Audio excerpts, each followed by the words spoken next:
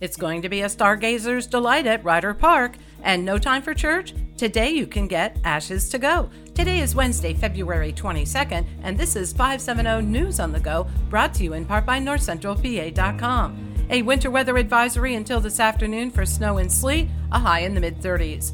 Homicide charges against a Williamsport woman are dropped because of a lack of evidence in a case involving the death of an infant. However, Corey Cowley Saunders pleaded guilty Tuesday to charges of aggravated assault and endangerment and was sentenced 4 to 15 years in state prison, according to the Sun-Gazette. The offenses relate to the 2021 death of her 5-month-old baby and the stabbing of her boyfriend. 2 people were hurt, a home was destroyed, and 3 dogs and 1 cat perished in a fire yesterday morning on Cochrane Avenue in Du Bois Town when flames broke out around 2 a.m. 44-year-old David Fackler and 37-year-old Carissa O'Block were forced to climb out a bedroom window. The Sun-Gazette reports both were covered head to toe in soot and were treated at the hospital for smoke inhalation. Fire officials said it started in an enclosed porch.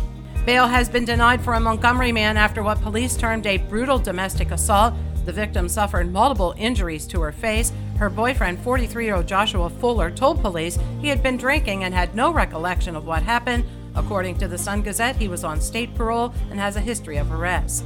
Off-campus parties were the main topic at this week's Lewisburg Council meeting. Over a 27-week period, there were 464 off-campus social gathering permits issued. Police officials are now working on ideas to limit those parties, according to the Standard Journal. Stop feeding stray cats or face fines. That's the word from East Buffalo Township officials in Union County, who announced they'll be enforcing the ordinance that prohibits the feeding of stray animals. There are approximately 25 to 35 cats in Lintown and the Giant Shopping Center that are causing damage, according to the Daily Item. The First Community Foundation and Lycoming College physics students are hosting a stargazing party next month.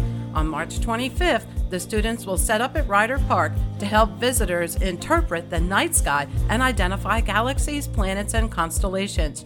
You need to pre-register by calling the Community Foundation at 570-321-1500. The first-generation iPhone, still in the box, has been sold at auction for $63,000. The owner had received it as a gift in 2007. She already had a phone and never opened the box. And today is Ash Wednesday, marking the first day of Lent.